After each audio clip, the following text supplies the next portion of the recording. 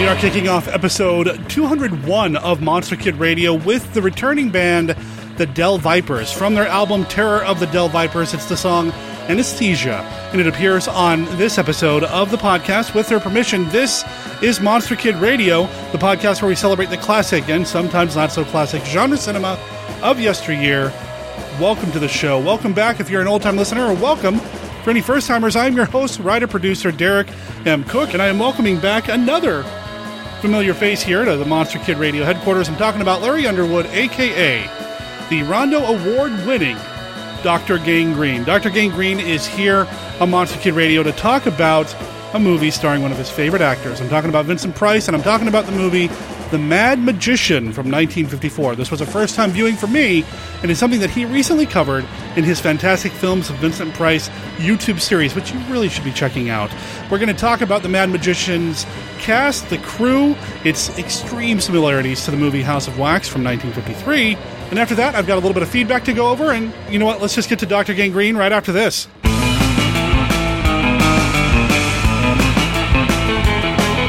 Listen. Do you hear? It's coming back, turning the screen into a buzzing, crawling, creeping nightmare of terror.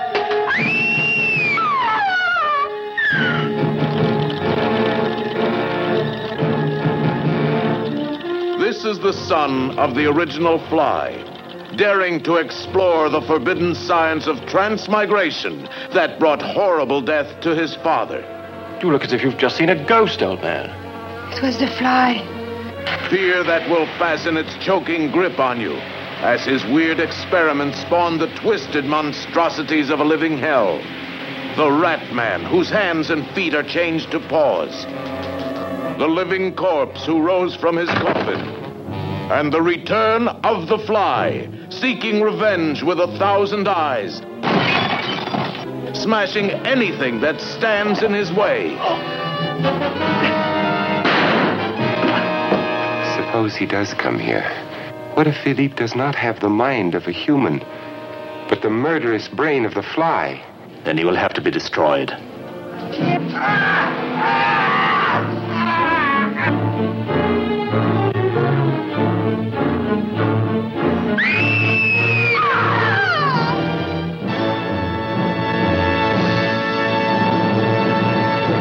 Uncommon Interest, a podcast that takes you off the beaten path and kicks your ass.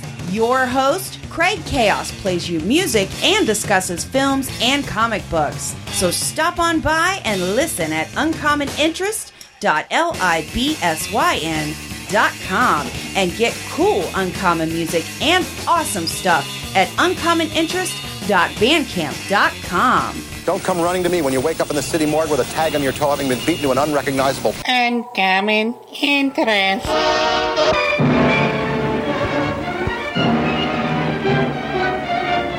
Come in. Come closer. Closer. That's right. I'm Vincent Price.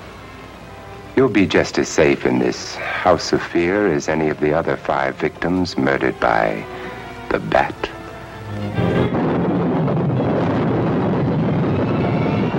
In all of the annals of mystery, there's never been a more elusive, fearsome, and cunning killer.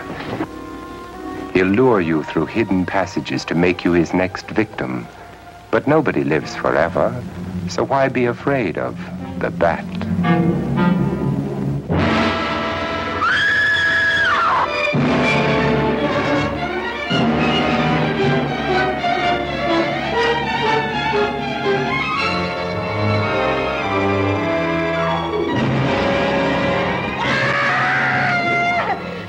How long's he been dead? Oh, I'd say about a half an hour. Do you believe it was the Bat? That's a Bat's trademark. Perhaps he's still in the house. That's possible. It says here that the Bat never leaves no fingerprints. That's understandable. Having no face, he probably has no fingers either.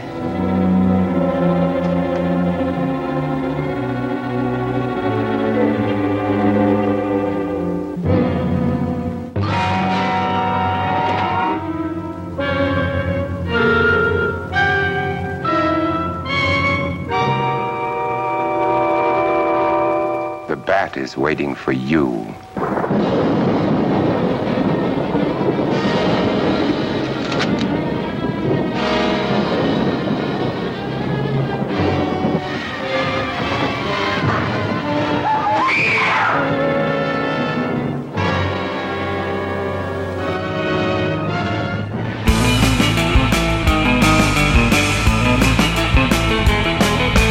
Welcome back to the show. Longtime friend of mine, Rondo Award-winning Dr. Gangrene, Larry Underwood. Welcome to Monster Kid Radio. Welcome back.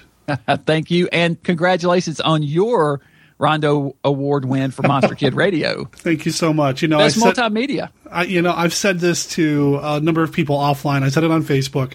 I said it last week. I'm going to say it again here. As much as I love the fact that I have the Rondo now and I won that, I know that I couldn't have done it without the help of everybody who's ever been on the show, people who are part of what I call the Monster Kid Radio Brain Trust. I've had so much support and love and encouragement from people over the years.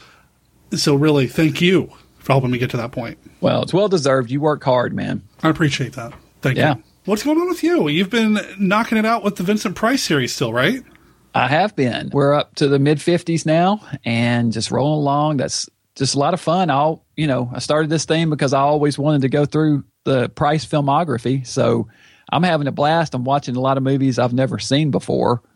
And the 50s is where I'm just about to get up to the golden period of Price, in my opinion. Once you start getting up into the late 50s and you get to The Fly and The Return of the Fly and The Tingler and House on Haunted Hill, and then rolling right into the 60s with all the Price stuff, House of Usher and Mask of the Red Death. That, to me, is the best period of Price, of his filmography. So, looking forward to getting to that stuff. But I really like watching the things that I had never seen before and that most people haven't heard of, including me, before now.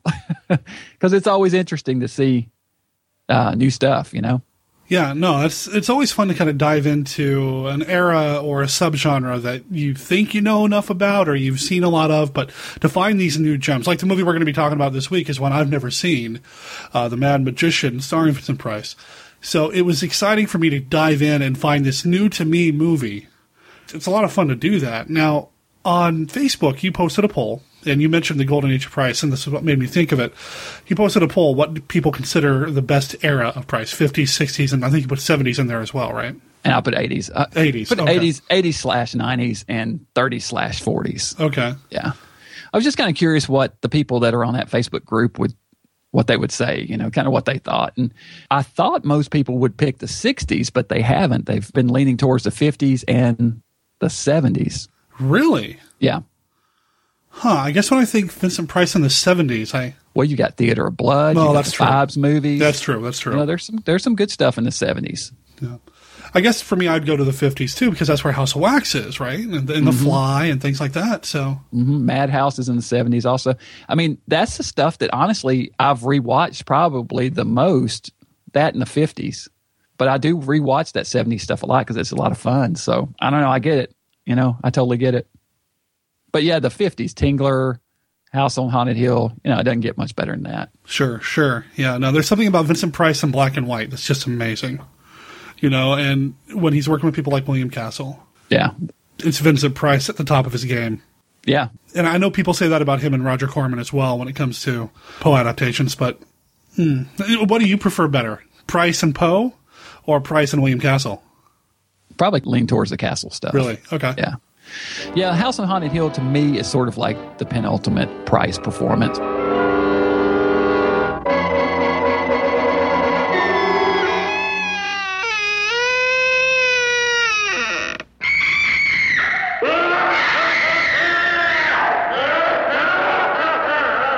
I'm Vincent Price, and you're invited to my party in the house on Haunted Hill, where so far the ghosts have murdered only 7 people. So won't you come and make it 8? You'll see human heads without bodies. Mysterious pools of blood dripping from the ceiling. The walls move slowly in against you. Don't try to escape, you can't.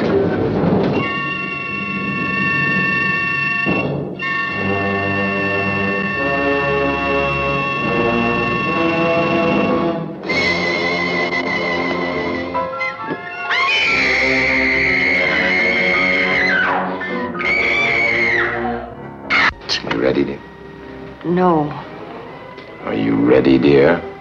Yes, damn you.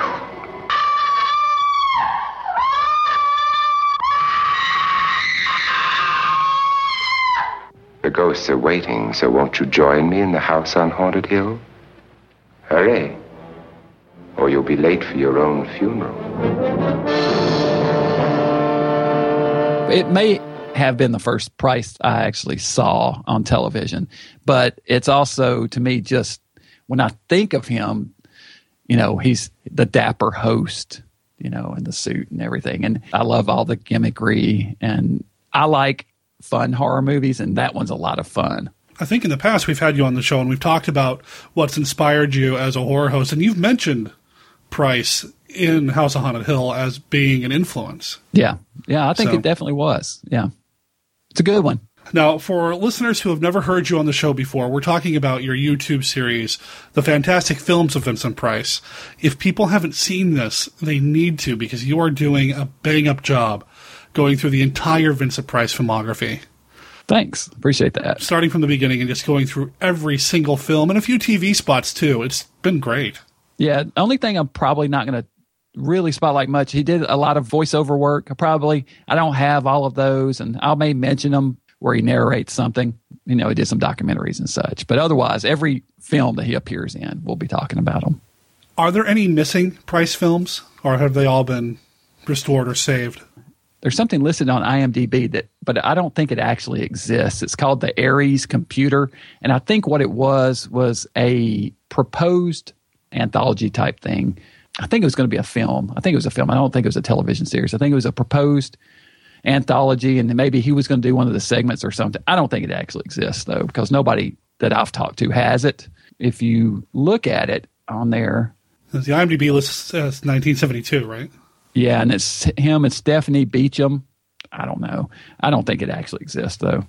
There's certainly some stuff that's hard to find, and a lot of his television appearances, which were very numerous, are missing, are lost. They just don't exist or haven't popped up yet. Yeah, they didn't save a lot of that stuff, so yeah, on TV and all. Let me put the call out for this right now. Sure. Something I'm actually looking for that you and I were talking about earlier. There's a Red Skelton episode called "He Who Steals My Robot Steals Trash," and it's season 18, episode 1 of the Red Skelton show. And Vincent Price and Boris Karloff both appear on there, and they sing a song together on the show called "The Two of Us." And I've found audio of the song, but I cannot find the episode. Nobody that I have talked to has the episode. So if anybody out there, any of your listeners has it, please contact me, because I want to show that at Wonderfest this year. Wonderfest is the convention at the end of May in Kentucky. Right. It's in Louisville. And they present the Rondo Awards there, don't they? Oh, yeah, they sure do. And every Saturday night at the show, I host a movie. And this year, we're hosting the movie The Comedy of Terrors, which has Price and Karloff. And Sarah Karloff and Victoria Price are both going to be at the show, supposedly at my hosting of this movie also. So I thought it would be really cool to show this clip of their fathers singing together on this TV show, if I can find it. Do you think they have the clip? Have we talked to them? I have not reached out to them, and I guess I probably should. Checked with everybody else. I wanted to kind of make it a surprise if I could. But now here I am mentioning it in public, so I don't know how much of a surprise it'll be anymore. I don't know if they'll see this or hear this or what. Well, I'm sure they're regular listeners, so. They probably are. Well, Sarah Karloff got inducted into the Monster Kid Hall of Fame at the Rondos this year. So excellent. We are all in the same Rondo Hatton Classic Film Awards or Classic Horror Awards class this year. So yep. So yeah, if anybody's got any leads on this Red Skelton episode, let me know, or let Larry know. He's on Facebook through his website, or here at Monster Kid Radio, and I'll pass it on, because that would be amazing. Very cool. All right, back to Price. We're talking about Price. We're talking about the Fantastic Films of Vincent Price, and you just recently reviewed one of the films that I've not seen of Vincent Price, The Mad Magician from 1954? 1954, yeah. It was done the year after House of Wax. It feels a lot like House of Wax. I mean, it was even in 3D, wasn't it?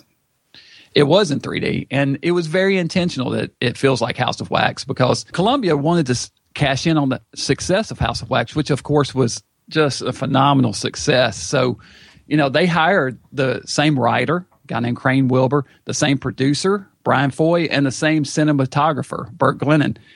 They basically wanted to see if they could get lightning to strike twice. And the writer, Crane Wilbur, more or less, he just reshuffled the plot. I mean, it is pretty much a rehash of House of Wax in a lot of ways. Overall, I don't think it's as successful of a film, but it is interesting because it does some pretty cool things that amps up the violence and the gore quite a bit from House of Wax. I was surprised by how intense some of the death scenes were in this film.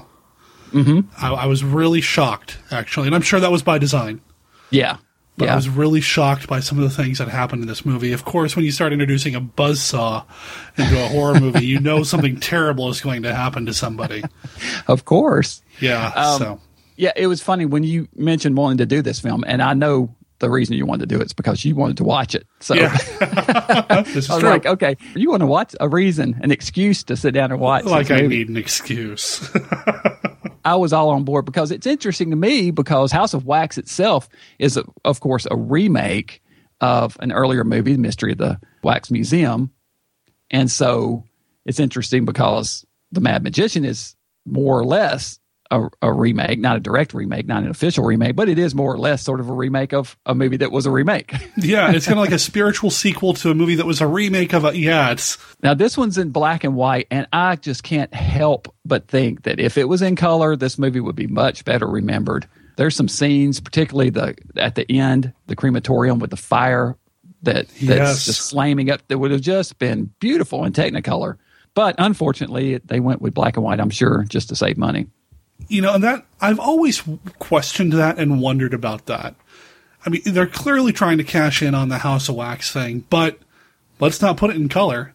You know, and then you see some of these other film franchises like The Fly, where some of the sequels are not in color, even though the first one is. And it's just, I don't understand the decision-making process there. Mm-hmm. Yeah, was it really that much more expensive to shoot in color back then? It probably was. Yeah. But yeah, if this was in color, it would have looked so much more vibrant, and it would have been a lot more successful, I feel like. How this one didn't do so well? No, I don't think so. And certainly nowhere near the success of House of Wax.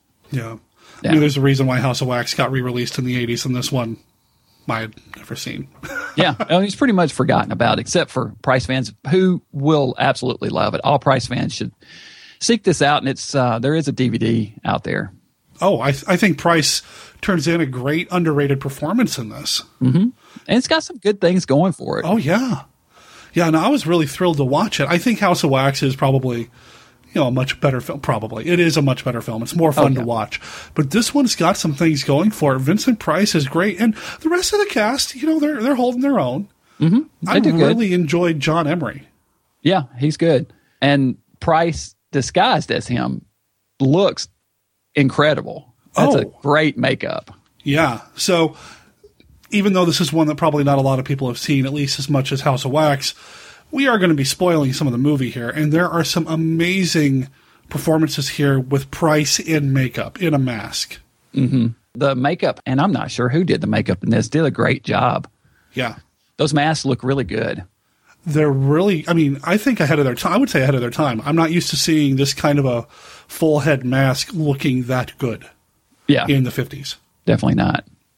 So the makeup was handled by a couple of guys by the name of George Bao and Gustav Noren. I absolutely know nothing about them, but they were really good. But well done, guys. Good job. Well done. I want to know more about them. I mean, the work they did with these latex I'm assuming they were latex. Yeah. Yeah, it looks like it. Yeah. It's a real thin, very masterful appliance, I felt. And so much so that it was really easy for Bryce to even apply one to himself with just a little bit of spit, basically. Really well done there.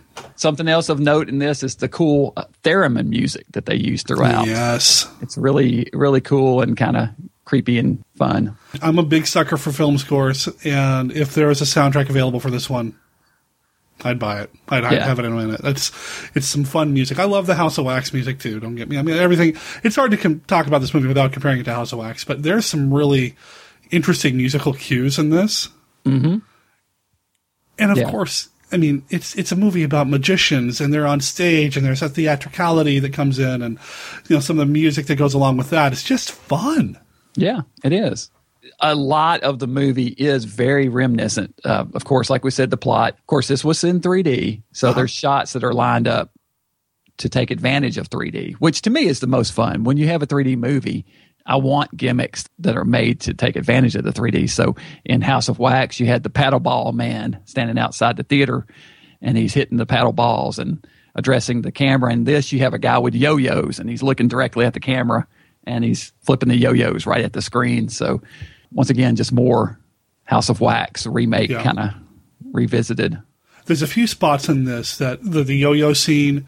There's a bit near the end where there's a barker, a guy in the lobby handing out programs. Mm-hmm. And he's got that extending arm. Oh, yeah. And it shoots out into the crowd. I loved that. I thought that was great. Yeah. You've got the water at the beginning.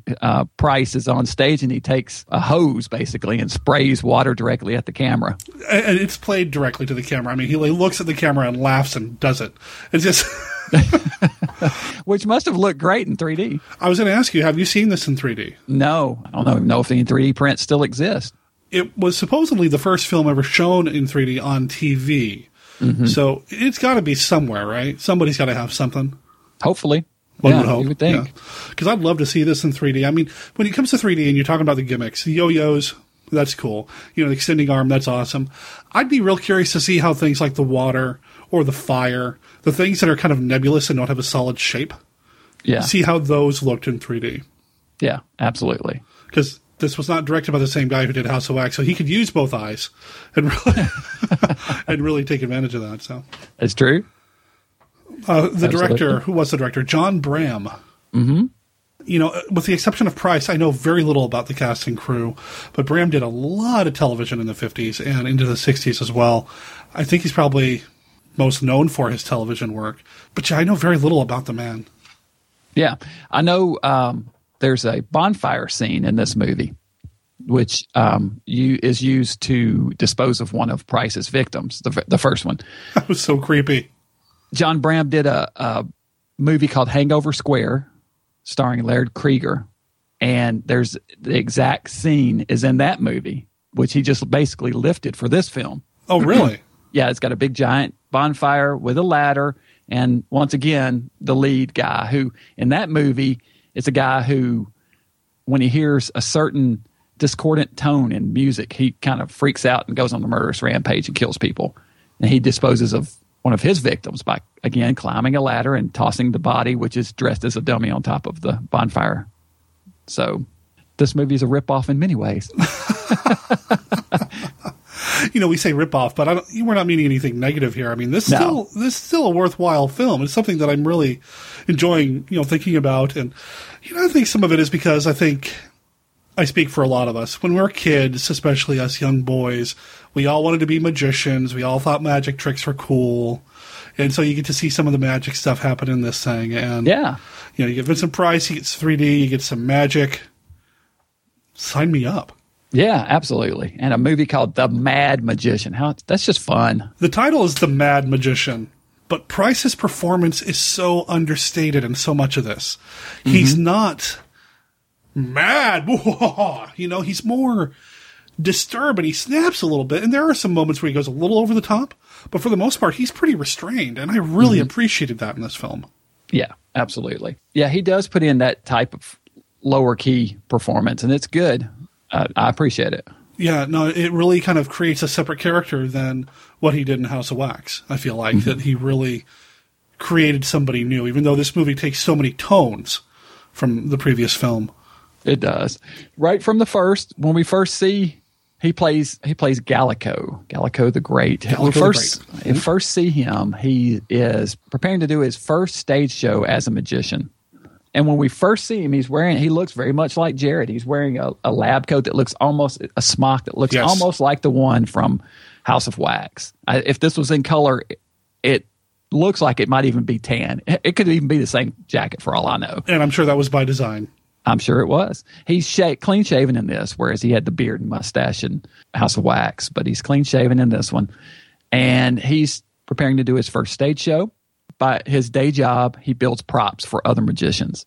But he's decided it's time. I'm going to go out on my own. I'm fully capable of doing this. I'm going to hit the stage and find fame and success for myself. Right. But his show is interrupted and the curtain drops right before he unveils his newest and greatest creation, the Lady and the Buzzsaw. Now I present for the first time on any stage the Lady and the Buzzsaw.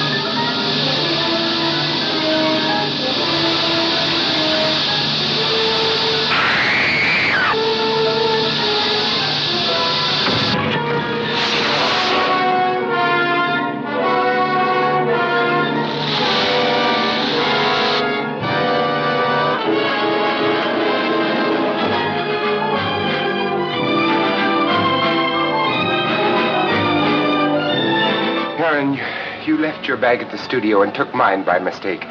Where is it? Oh, Don, What's the matter? What have you done with it? I left it in the cab. Well, there's nothing to worry about, mister. I gave it to a cop. You gave it to a cop? What was in that bag, Don? It was a head. A human head. Don, what's the matter with you? Don, keep away from me.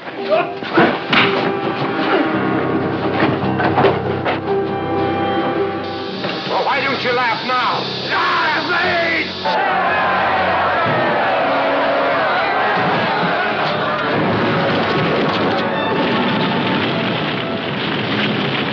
Who are you? You're not Ross. Killed him. Yes. It's all right, Don. You don't have to worry about me. I would never turn you in. My poor dear Claire. Don't you know I wouldn't dare trust you?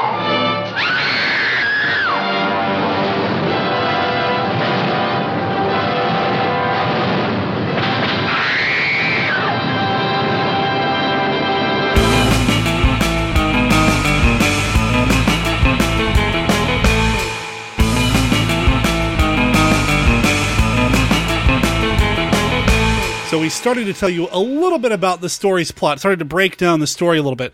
We're going to do the rest of that in the next episode here in episode 202. So if you haven't had a chance to watch The Mad Magician yet, you've got plenty of time because we're going to spoil it in the next episode when Larry and I come back to continue talking about this movie that, you know what, I'm really glad I got a chance to watch it and talk about it with Larry here on the show. I'm William Castle, and I feel obligated to warn you about the next attraction you will see at this theater. The picture is The Tingler, which I directed. And for the first time in motion picture history, members of the audience, including you, will actually play a part in the picture.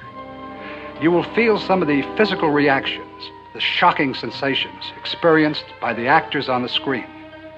I guarantee that The Tingler has more shocks per minute than my last film, The House on Haunted Hill. But don't be alarmed. You can protect yourself.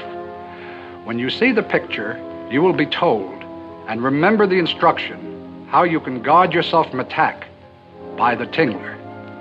And now may I show you a few scenes from The Tingler?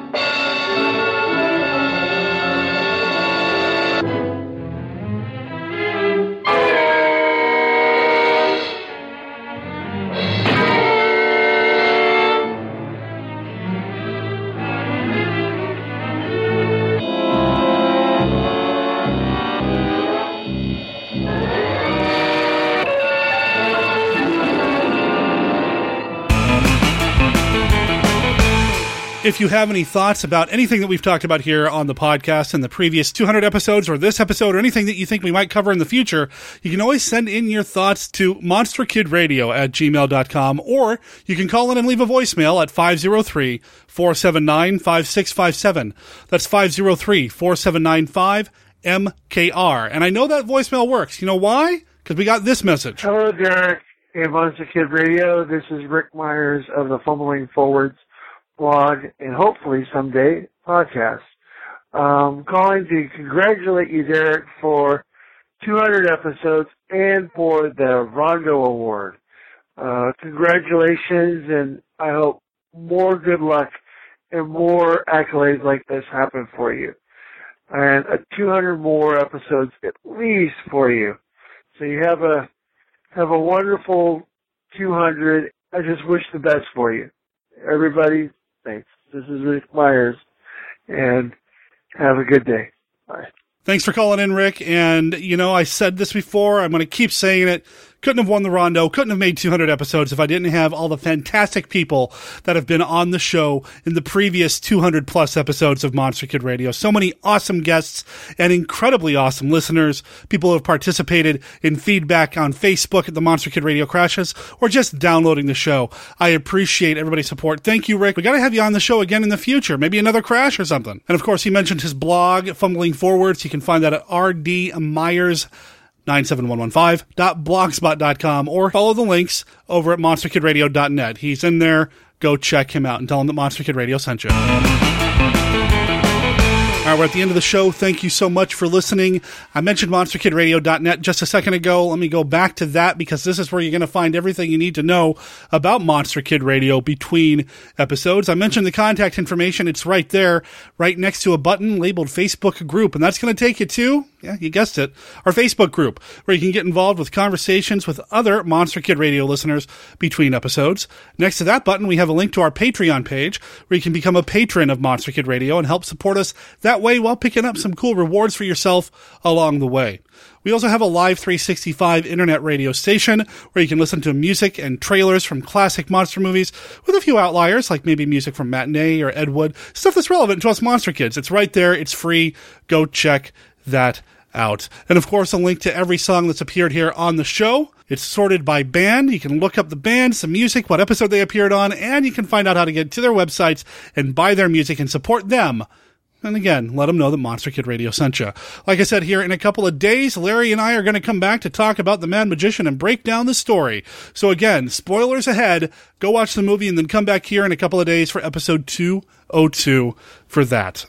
In the meantime, remember that Monster Kid Radio is a registered service mark of Monster Kid Radio LLC. All original content of Monster Kid Radio by Monster Kid Radio LLC is licensed under a Creative Commons Attribution, Non-Commercial, No Derivatives 3.0 Unported license. Of course, that doesn't apply to the song Anesthesia. That belongs to the Del Vipers. It's on their album Terror of the Del Vipers, and you can find them at thedelvipers.bandcamp.com. Go check them out. And tell them that you heard about them on Monster Kid Radio. Talk to everybody here in a couple of days.